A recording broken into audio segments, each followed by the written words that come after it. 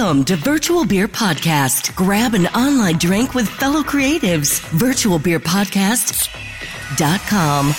Welcome back. I'm Jan, and today my guest is Miguel Luis. Miguel made So Cards. So Cards are a set of playing cards containing questions for deeper discussions. They had a successful Kickstarter campaign around 2 years ago, and now you can find them in tens of thousands of people's pockets all around the world.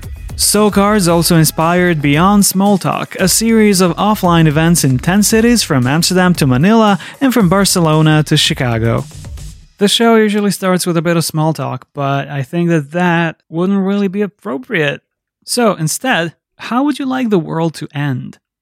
Funny enough, this is something I've been thinking about. Obviously, everyone's been thinking about this because it does feel like the world has taken a significant turn. But not only because of that, but I've been reading this book by Bill Bryson called The Short History of Nearly Everything. I actually have it right on me right now. It's wonderful. And it does talk about basically a summary of all this ideas and discoveries that have formed our concept of the world, from physics to chemistry to geology to paleontology and so on. And a few days ago, I had just gone through the chapter about black holes and supernovas and asteroids. And the way Bill Bryson writes about all this is very vivid and awesome in the truest sense of the word. Not like awesome, like that pizza was awesome, but like awesome in that it actually inspires awe. If I were to witness the end of the world, I would want it to be a real cosmic event. I don't want a pandemic to end us. I mean, I just want it to be something kind of spectacular.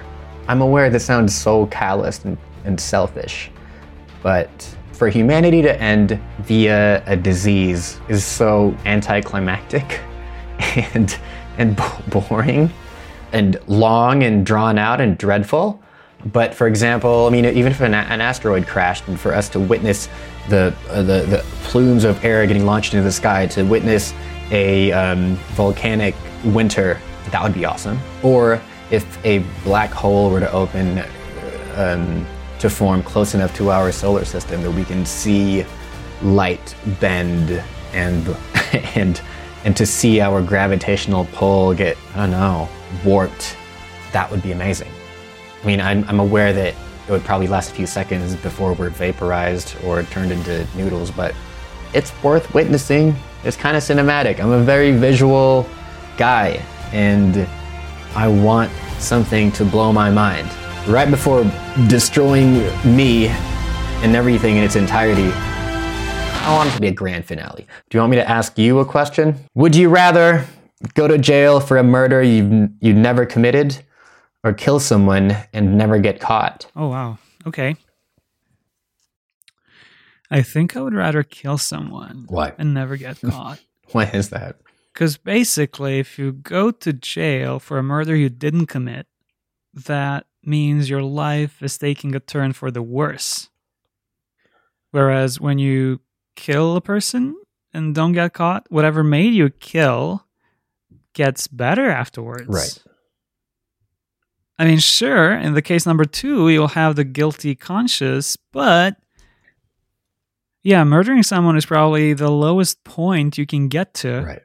So I guess that means that after that, your life goes upward. I guess. I don't know, what does this say about me as a person? Like, and how many people are going to tune out of this podcast after this? I mean, it's really just a question if you'd rather be trapped by an actual prison or trapped by your guilt, if you have guilt. I don't want to deduce too much in what this says about your character, but interesting answer. These questions were from So Cards, and we're going to talk more about them very soon. But first, what are we drinking? What I have with me right now is a homemade gin basil smash. Just gin, lemon juice, and a whole bunch of basil. I didn't have lemons, but I used, there's a Filipino fruit called calamansi, which is like a tiny lime, and I used that instead. It's like tiny like this. Very sweet, little bit of bitter in it, and it's excellent for cocktails. So that's what I'm having. What about you? Well, I'm going to try and be very serious about my drink tonight because I'll be drinking whiskey. For a long time, I thought I didn't like whiskey and that whiskey is just one of those things that you add to other things to make them more alcoholic. However, recently I realized that that was only because I mainly encountered really bad and really cheap whiskey so far. So tonight I'm drinking an Ardbeg, if I'm pronouncing it right.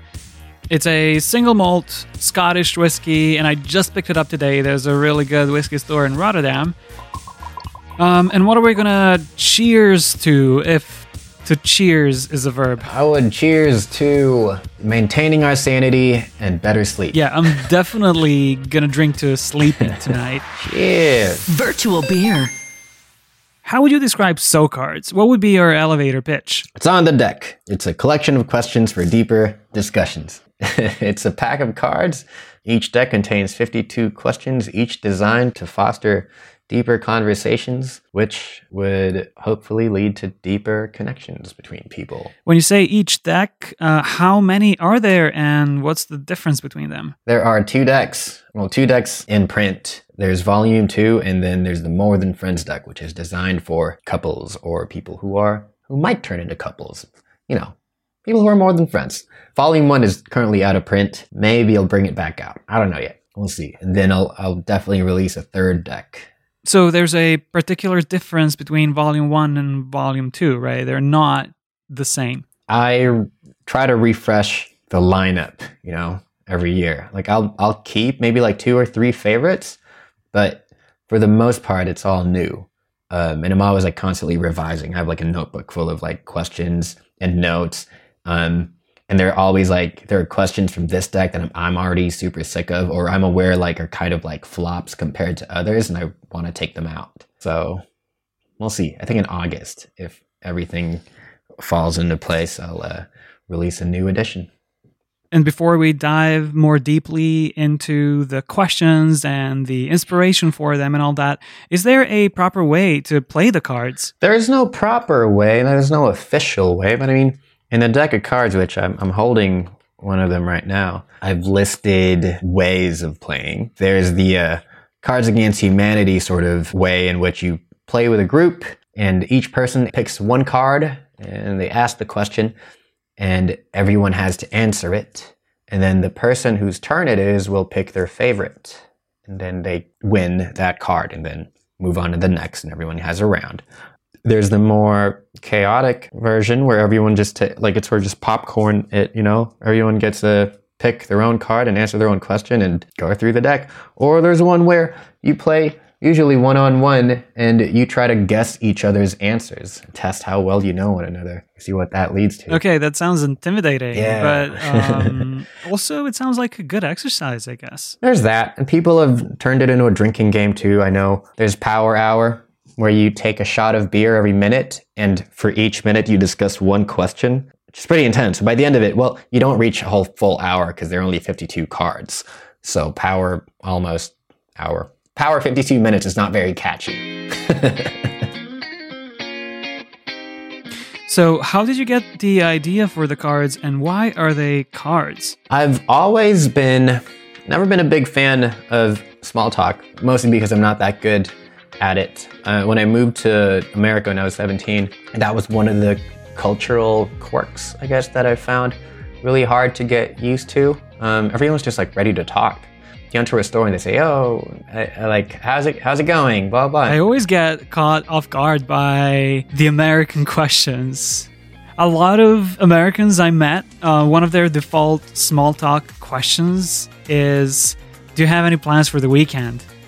Like, first, I don't know. And second, I don't know you, so why do you want to know? Yeah, right? It does catch me off guard. I've always felt like, do Americans just always have something to say? Like, it's so much pressure to like have that, be ready to spring into like a conversation. And 17-year-old me was just like, And then I found out like everyone just says like, "Oh, I'm good. How about you?" And then move on. But then when I would try to start a conversation, I also found out, you know, inversely, that it's easy to start one, but it's difficult to bring it to a place that has more substance.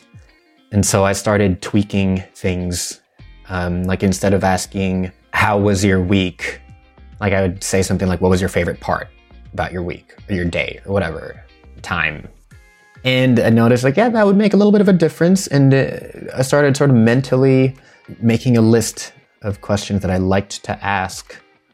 And eventually among my friends, especially the ones in Manila after I moved back, like they gained this sort of like reputation as the guy who's always like veering conversation into somewhere more like deep, or sometimes, sometimes it becomes like a little intimidating. And yeah, I would do that. I would have like this mental list, and one day I wondered, is there a way to make this a lot more accessible for other people? Like it's an experience that I find so rewarding. Is there a way to share this with others? At that time, I was playing a lot of board games, and I figured a deck of cards might be cool, especially because it's a familiar form, it's accessible, it fits in your pocket, and it's something that everyone has played and has known. Everyone knows the dynamic of playing cards. Most of us at least want to have these deeper conversations, but it can be intimidating, and we're scared of making the first move and either getting rejected, or people look at us like give us a weird look. But by turning it into a deck of cards, it is less intimidating. And when you pick a card and the person finds it like it might, if it's too personal, you're not the one to blame. You can blame chance, you can blame the game, blame me. It's hard, like it does throw people off, catch people off guard if you just like ask if you'd rather get away with murder right off the bat. But this card and the way I've designed it and everything, it was all with this intention of creating this like conversational Trojan horse, you know? Like, here's the thing, it looks fun. And like, oh wait, now we're discussing my childhood and my insecurities. Oh my God, I'm in love with you. How did we get here? For a long time I was, and still do, I make documentaries, nothing long. The longest I've made was like 10, 15 minutes long or something, or I've made like a 2-season run of like 90-second documentaries. And in the process of making these, I've had to interview a whole lot of people. And when I interview people, I have to come up with questions that get them to open up, especially if it's someone that's been interviewed before. And I want to find ways that will get them off their script. If it's like a musician or whatever, I don't want to ask like, oh, what's your inspiration? When did you start playing guitar? Blah, blah, blah. I'll veer off to something that they never thought about, and then maybe veer back into like music, you know? Okay, you had a Kickstarter campaign to turn the So Cards into an actual product in 2018, and the campaign surpassed its goal. Can you recall what did it take to get there in the first place? Oh my God. The entirety of my being. What it took is a month in which I poured out every last bit of me and my sanity. That was a very tumultuous time. It was the end of my master's program. I finished doing a master's at the University of Amsterdam. My lease was up at my apartment. I was going to move. I was running out of money. No, I'd run out of money, and I was in the red. You know, everything I had negative euros. But also, I knew in my heart that it was the only time where I could like really devote all my focus and attention into making this happen. I mean, I did have money, and I used it all for this. How did you know that that was the project you should be focusing on? Because it sounds like an all or nothing kind of situation. At that point in my life, I'd finished my thesis, and I finished it a little early, but for immigration law reasons, I couldn't get a job yet. I couldn't, like I was just in this weird purgatory because I hadn't officially graduated and I couldn't apply for another visa. So instead, I was just like floating around. And so I was like, what should I do to like keep myself busy? And I'd had this idea before I even moved to Europe. And I had made a few like prototypes and showed it to my friends and family that they really liked it, but I had to like set it aside when I moved and I did my master's. And I thought, okay, before I find a job or whatever the next chapter of my life will be, here's a moment when I'm absolutely free and I need to bring this to life. Also, I'm a firm believer in the whole like, oh God, it sounds so spacey and esoteric, but like the collective consciousness, where basically I think as soon as you come up with an idea, someone else is already working on it. Yeah, because like every idea is derivative. And you gotta make it happen. There's a race. immediately. There's no way to be completely original at any point. Yeah, this is not, I don't think this is an original thing. There have been versions and iterations of this for ages. I do feel like it's having, the conversation card thing is having its moment in pop culture. I've seen a whole bunch of others that have launched around the same time as So Cards. And so I was right in that I had to spring into action at that time. And so, yeah, I did that, and I feel like that was the right move. It was stressful, and I had to there was a whole process of I had a flight plan. I was going to LA to visit friends, and I used that time to film the campaign video, write down all the content, make a list of everyone I needed to pester, ask for support. And for the entirety of July, I'd spent every single waking hour trying to just message people and tell them about this campaign and try to find more backers while looking for an apartment, looking for a part-time job, finding a part-time job that was miserable in retail where I was folding clothes only to watch kids come in and mess them up, all the while thinking how much time I could be working on this campaign instead, and then going home and then messaging people until I'm too tired, and then I pass out, and then I wake up and do the same. That sounds very intense. It was wild. It was intense, and I loved it. It was a very fulfilling process. But just to reiterate, how long did the idea exist at that point? And how many people had played the cards before you officially launched them? I moved here in 2017. Yeah, moved to Amsterdam in 2017. I think the very first version was around Christmas time of 2016. And then, just I had this printing company in Manila do a few versions, and I showed it to people and they really enjoyed it, and then it spread through word of mouth. Ended up delivering a bunch of decks to friends and friends of friends. And those prototypes, they had typos, that the cuts were imperfect, some are off center, color was inconsistent. There was one version where the printer thought the bleed was the actual size, so it was a few millimeters bigger than it should be. It was what? This doesn't fit in anyone's pockets. But technicalities aside, the concept was strong enough. And I would say maybe 100 people had gotten copies by then. And apart from Kickstarter, how did you promote the cards?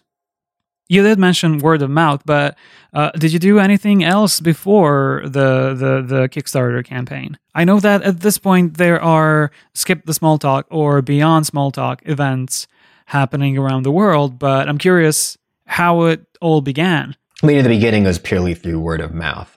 I was improvising. I had a rough blueprint of how to go about things, but then I was learning as everything was happening. When you launch Kickstarter, a lot of people reach out and offer their services, blah, blah, to help promote. I tried one and realized nah, this is a scam. I think it was some Serbian company that's okay, for 20, 30 euros, we'll get this traction. Then I'm maybe. I'm Serbian and I had no idea people did that there. I was naive and I'm here's 20, let's see what happens. And nothing happened. I did reach out to people that that's the cool thing, that I reached out to people that I had admired. So I wasn't the super strategic, marketing guru, whatever. I still am not. But my whole idea was growing up in my creative infancy, there were people that I admired, and maybe I can reach out to them at the very least to show my idea and see if they like it. And so I did. I emailed this photographer, Nick Onken, and this other photographer, Jeremy Cowart, and all these other people that I whose Flickr accounts I used to follow, just to be hey, you're cool. You you do a podcast and you like talking to people. I have this thing that's all about conversation. Check it out. And then lo and behold, they would reply with not just enthusiasm, but also they ask hey, could you send me a copy? And I'll talk about it and I'll show it in my stories. I'm cool, yeah, do it. And so that Nick Onken guy did a story, and that guy a few weeks before I talked to him had just done a podcast with Usher, and I'm whoa, that's awesome. Jeremy Cowart, he's also a celebrity photographer, and he tweeted about it, and some other people found out, and then this podcast / media company called The Good News or Good. I got in contact with them and they like posted it on Instagram and that gave me some traction. So this whole Kickstarter thing, I was so ill prepared. In retrospect, there were so many things I did wrong. I didn't have a giant mailing list of 500 people minimum. I didn't have the most visually striking campaign page. It was their giant bodies of text. I should have collaborated with a way better graphic designer to like make infographics and GIFs and whatever. And the way my campaign was tracking, there was a chance that it would hit the goal on the very last day. It was about 50-50. When supposedly a successful campaign would hit that goal within the first 3 days to a week. Because by doing so, it would signal to Kickstarter that they have something worth promoting, that there's something that people really like. And so there's a bigger chance for it to land on the front page or in their like projects we like list. And I didn't know right. any At that point, it doesn't even matter anymore because you already have your funds, right? I know, but it could have been so much bigger. No, I don't know. I mean, sure, everything can always get so much bigger. No, this sounds weird. Wait. Yeah, no, there is that idea of just like of momentum, and it's not something that I'd factored in when I started, and I should have known this. I mean, I was doing as much as I can to read guidelines and advice from other Kickstarter creators, and I got as much as I could to scrape by, but I didn't absorb enough to really excel in this platform. So maybe one day, if ever I feel like I want to do that, I have all these ideas. But right now, man, it takes so much energy. It is, I feel so pompous comparing it to Birth, but it feels like that. I mean, yeah, there are always ways to do something in a more optimal or more optimized way, but I mean, if I waited for all the perfect conditions to start this podcast, I probably wouldn't have started it. So you can always be like, oh, there's so many things I could have done better, but in the end, it worked. Oh, that's true. Yeah. There's always an optimal time, but there definitely is also a time in which you should not do it. You shouldn't learn to fly when you don't have the proper any basic knowledge of the mechanics of flight. You don't have to know enough to be able to do like complicated maneuvers, but the basics, get it down. And I think I had enough of the basics to survive. And every weekend, one new thing would happen that would give me a boost. An influential friend would post about it, or a blog would pick it up. Skip the small talk like happened. So the event started during the campaign? That event was not my idea initially. The event came to be sometime around the last stretch of the campaign. At that point, I had shifted to reaching out to hostels and hotels, basically people in the travel industry, because I thought this is also something that might be appealing to travelers. And one of them was the Arcade Hotel in Amsterdam, which is like a themed hotel that has like a lot of old school, like 90s games and everything. They're great. They're fun. I sent it to them and they were very enthusiastic for the idea. So when you say you sent it to them, did you send them the link to your Kickstarter or did you send them an actual pack of cards? No, I sent them a link to the campaign and told them, like, if you're interested, I could send you a pack as well, blah, blah, blah, blah. This would be great for your guests. And then they replied and said, yeah, this is really dope. I think this aligns with our values of creating community, etc. How about this? Instead of just like buying a bunch of decks, what if, we're open to letting you host events here. So if you want to do like an official game launch, we can make it happen here. And I'm like, oh, interesting, cool. That would be fun. And then in my head, I'm like, oh, maybe I could use it as like a live fundraising campaign. How do we do that? And so we met and then we set a date because it was like the last stretch. Like I said, we set a date for I think like August 2nd or something. And that was it. I had no idea what we were going to do. But me and a friend like started planning and trying to find ways in which how can we let people sample this idea, and then how do we make it like, how do we get their money, how do we convince them to fund this, blah, blah, blah. And then in the process of brainstorming, I realized like, I don't want to do that. I don't want to create a fundraising event. I don't need a spotlight. I just want to like spread this idea this culture that I'm into of like people diving into like open conversation. And so we thought, okay, well, what do we call this? And then we just came up with Skip the Small Talk. Like, oh, that's catchy. It's alliterative. I can already see the name on a poster. Let's make that happen. So created Skip the Small Talk, made a meetup page and a Facebook event, etc. Launched it, I think 10 days or so before the date. And then in our heads, we were like, maybe like 15 people will show up and they get to play the game and they'll have fun, blah, blah, blah, blah. But then it was a catchy enough concept and a catchy enough name that it like really attracted a lot of people. And we ended up with 50 people in one night. I'm like, it was insane. And it was like the peak of summer too. Everyone was like sweating. We were all soaked, and yet they all stayed indoors and played. And yeah, that's also that time of year where you don't organize anything because people are either traveling or just suntanning somewhere. We were very cynical and then surprised by the enthusiasm and how well received it was.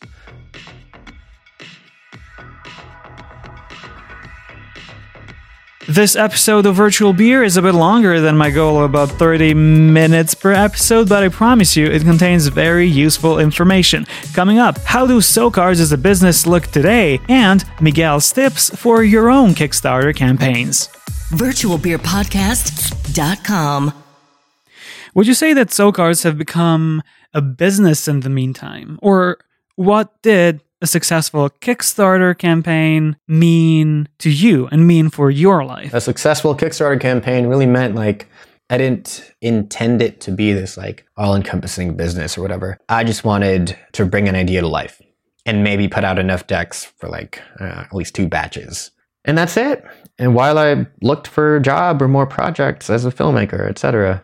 But it has become a business. It has become the thing that has kept me afloat for the past 2 year and a half. And it's grown from just like its a little side hustle to it's an actual sustainable business. Do you still do filmmaking? I do, yeah. Actually, I did take a hiatus to focus on growing SoCards, but I got back on the helm a few months ago, and in January I shot a series of 5 mini documentaries for Adidas in the Philippines. I shot a quick thing in Sweden before this pandemic, and I plan on making more once all of this blows over.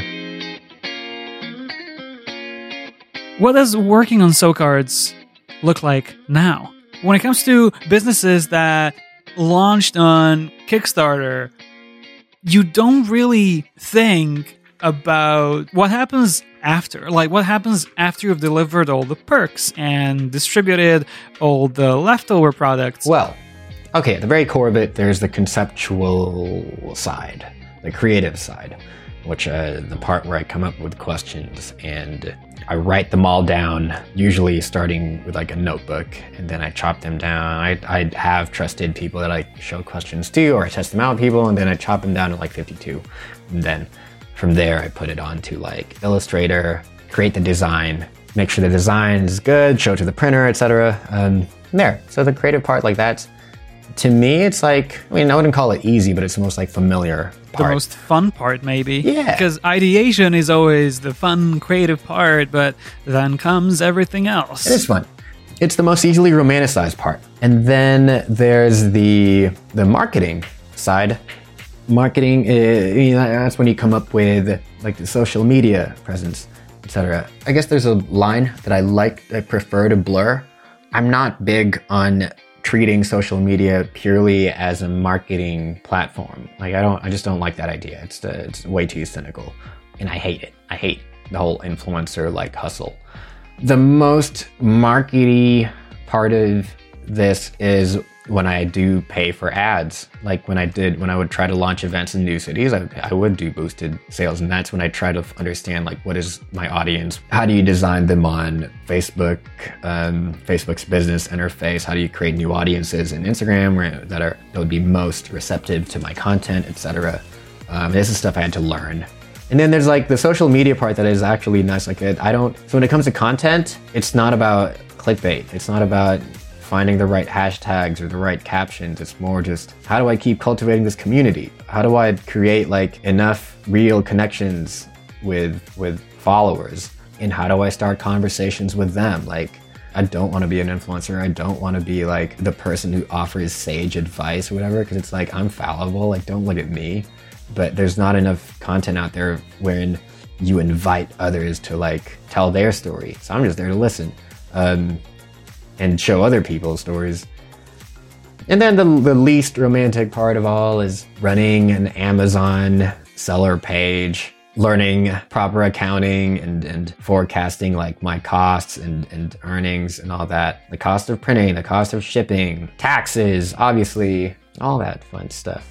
Someone wanted to collaborate and get involved with SoCards because she really wanted to create more passive income. But then in my head, I'm like, so far, everything I've been doing has been not even close to passive. These days, it doesn't take up the entirety of my day, but I do devote a significant chunk of time every single day to like making sure all the orders are fulfilled, talking to like the fulfillment company and finding ways to expand and creating content. Like, because mine is very like interactive and engagement based, so much of the content is dependent on what people submit. It's not like I could create this humongous batch that I could like let out slow drip, you know? I read an interview with you preparing for this podcast where you said, if I remember correctly, that you don't create content to market a product. You market a product to create content, right? Yeah. I don't create content to keep for the sake of selling product. The way I see it is I sell products so I can keep creating what I want to create. Like these cards, the sales of the cards, they've been good enough that I've been able to hold events at a much more reasonable price, you know? Like I'll charge €5, which is just enough to like pay my team for their time. Like even though they would gladly volunteer, I'm like, I value your time. Like I'm gonna give you money and also whatever venue, you know, and they get a cut. They get like drink sales and everything. And it's not a big money maker. Like events, like no, like it's enough it'll buy us groceries for a few weeks and that's about it. And then the more these decks sell, the less I have to worry about, you know, making money, and the more mental space I have to just like keep coming up with ideas, and the more time I could devote into just playing with content. And I think that's just so much. It's not a desperate plea. I'm not clawing my way to like people's wallets, you know? And you can tell sometimes when content is so desperate to just like get you to click on their link on their bio and buy whatever magic product. I'm just like, I don't want to turn into that. If it's no secret, how many decks are out there?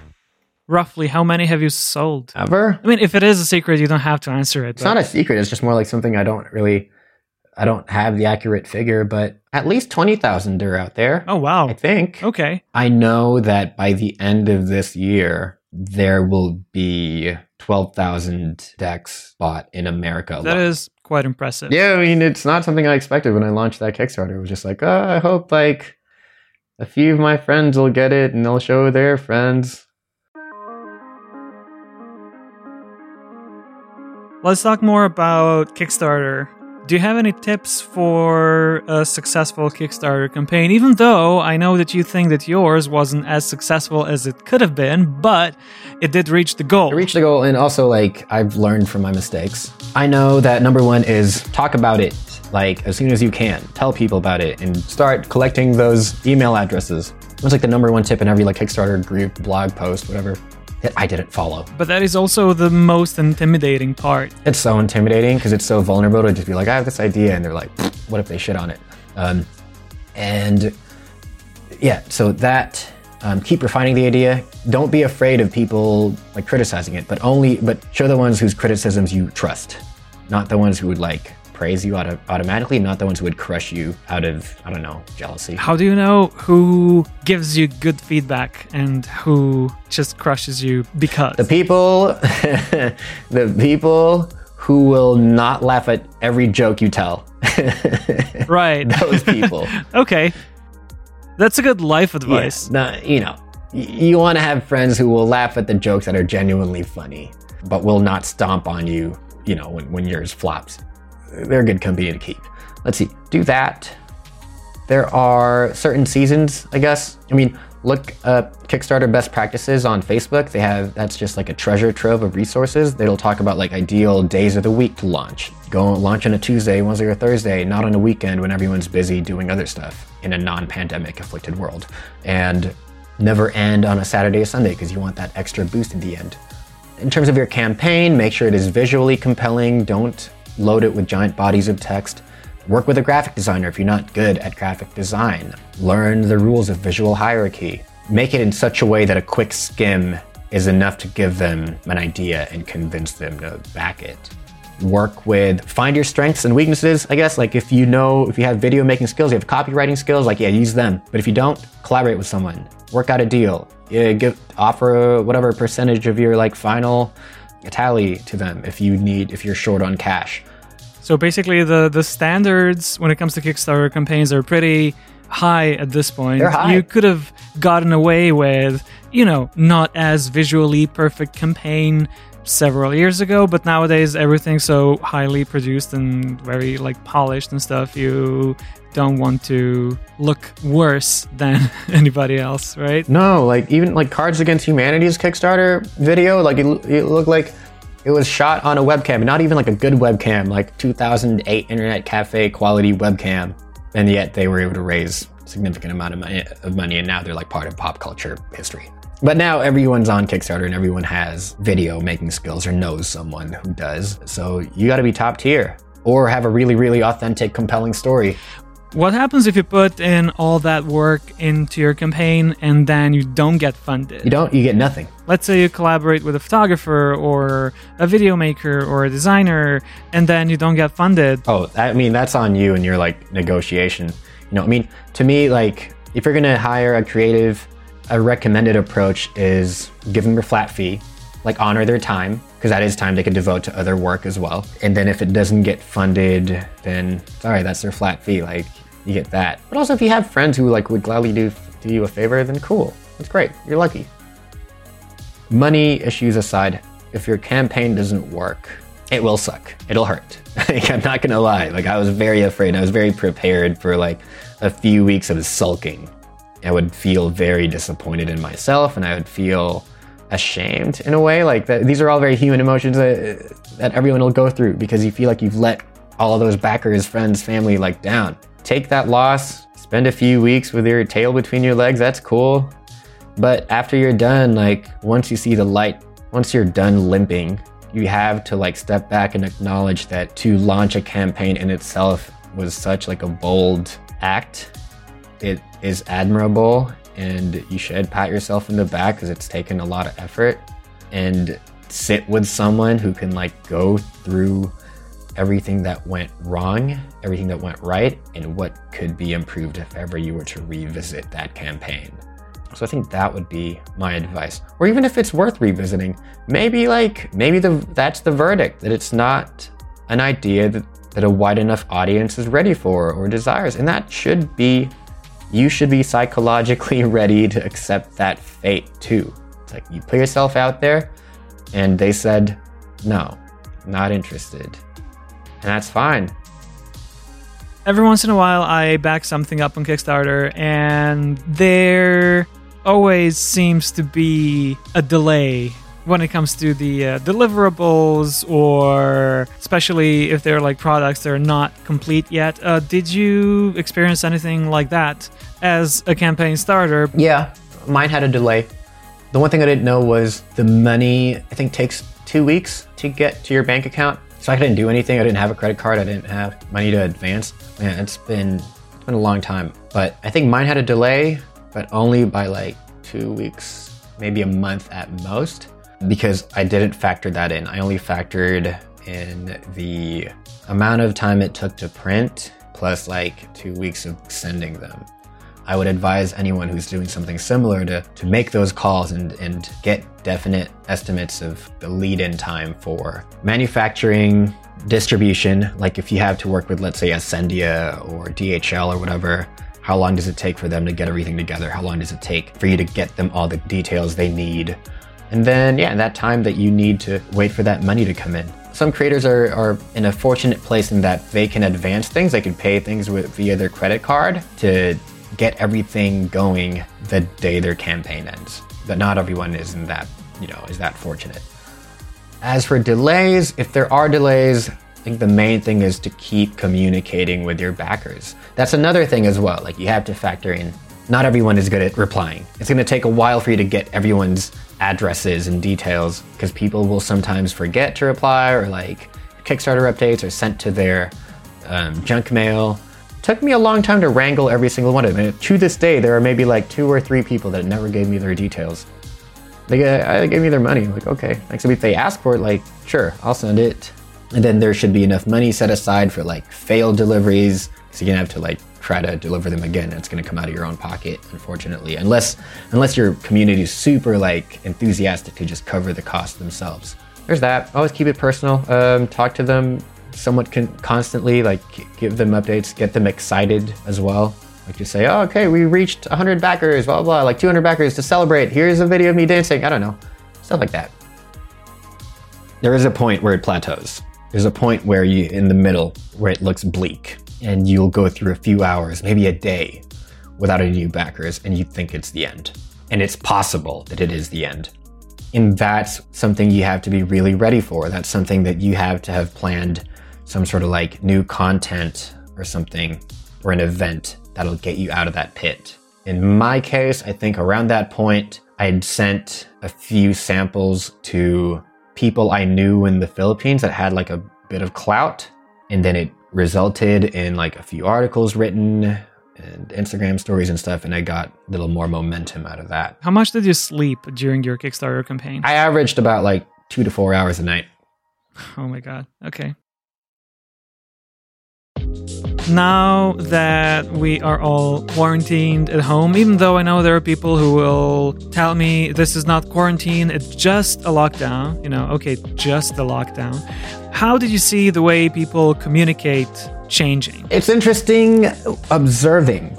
So when the lockdown started, I think I was slow to, in terms of like so cards and all that, like I was so much slow to act that I wasn't in any rush to be like, okay, I need to put out quarantine content. And a lot of brands did, I think, and a lot of marketers had that mindset. I think most brands make it look kind of weird, actually. We went from, hey, buy a car, to buy a car and stay home. No, it's like it came from buy a car to we're in this together, buy a car.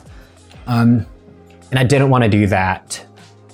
It's so disingenuous, and it's gross, it's scummy to sort of take advantage of this situation. It's like when brands would hijack hashtags. If there was a typhoon, and there was an official hashtag for Typhoon Aid, influencers and brands would do that. They would use that to like sort of promote, like bump their tweet or photo up because everyone's searching for that hashtag, and it's gross. I mean, newsjacking can be fun and beneficial if you do it right, but many brands do not. But what does it mean to do it right?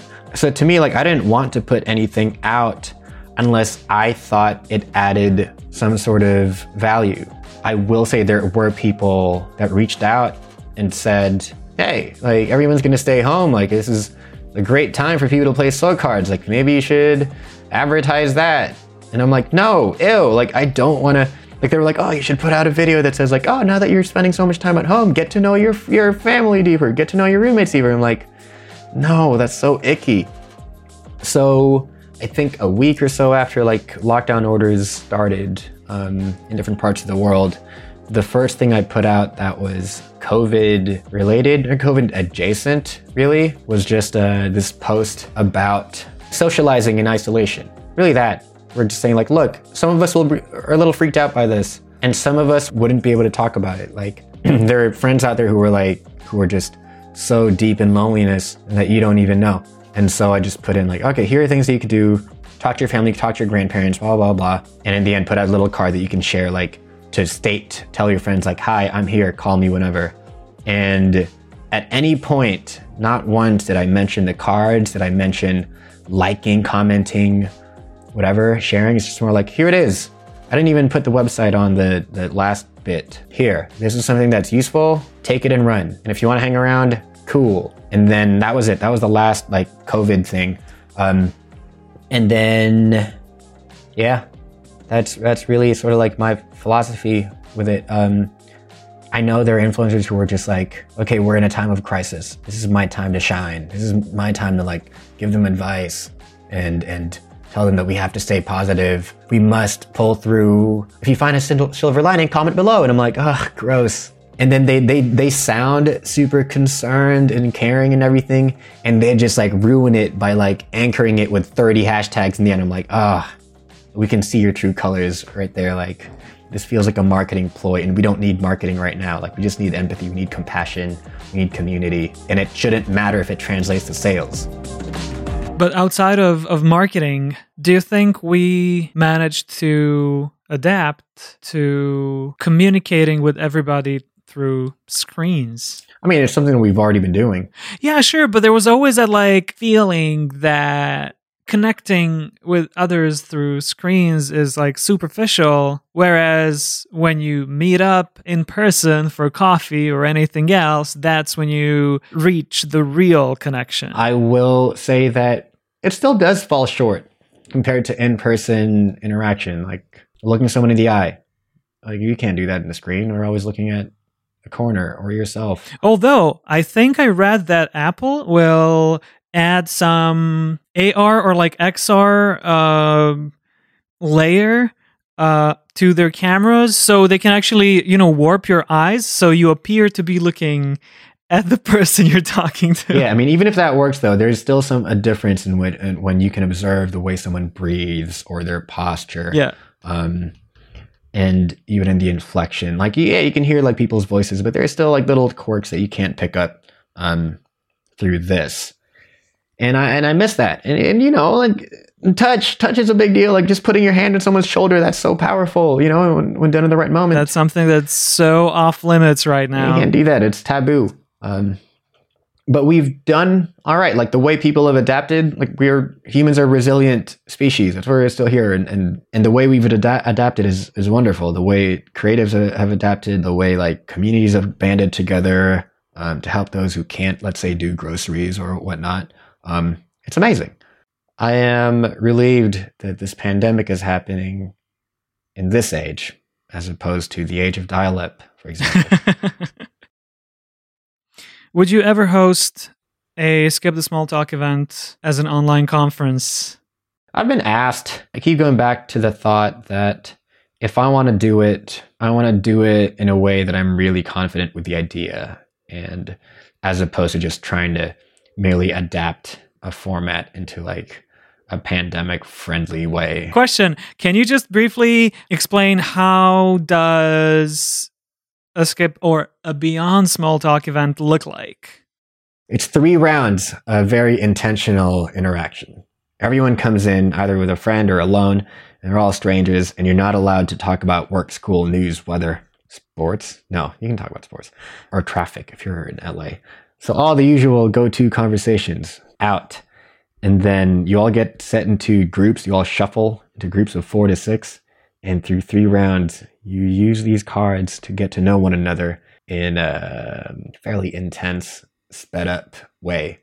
And it culminates in the 3rd round, in which there are no cards, but I ask them all one question that is like a big, someone would say a debate. It's like an either or question. And you go into one side of the room if you believe one thing, other side of the room if you believe the other thing. And then I facilitate like this discussion. So if it's, let's see, we've had discussions on government intervention in parenting and child rearing. And it's gotten pretty heated, and people are very passionate with their views and everything. But what's amazing is it's a format in which you're able to talk to people from like that are diametrically opposed to your beliefs in a way that's still civil, and you get to listen to one another. And in the end, you always come together. People hang around for like hours after it's officially done. It's hard to really capture the whole essence of it until you've like been there. But all I know is there's magic in watching a bunch of strangers gather and go from very cautious and guarded to I want to hang around and get to know you and get your number and like have more beers with you till we get kicked out. Especially after the events are done and people like they send messages and show pictures that like, cool, I'm still hanging out with people I met through your thing. That is so rewarding. because everyone wants to connect, I think. For whatever reason, people are just waiting for someone to give them permission. Okay, where can people find you online? Instagram handles and everything else? SoCards and its whole online presence. Most of it is on Instagram at SoCards, SOCARDS. There's the website, socards.org, where you can order the cards wherever you live. It is on Facebook. You can go Facebook/SoCards, but it's more just it's the same stuff. There's more community and connection in the Instagram account. As for me personally, my Instagram handle is Miguel Thinks, THINKS, and then my website is Miguel Luis, MIGUELLUIS.TV, and that's where all my film stuff is. I just updated it actually with all my free time. I redid my website, so yeah, that's my stuff. But mostly get on the SoCards account, and I put out every day except for Sunday. I put out a new question that people can answer on the stories, and then sort of have an online discussion, and it's fun. And you can find this podcast at virtualbeerpodcast.com or anywhere you get your podcasts. If you like this episode, please subscribe, and even better, rate or review the podcast. I'm just starting out, and I really appreciate your support. If you want to keep the episodes coming, pour caffeine into me. You can buy me a coffee at ko-fi.com/arsenovic. That's ko-fi.com/arsenovic, which is my very Slavic last name. Virtual Beer.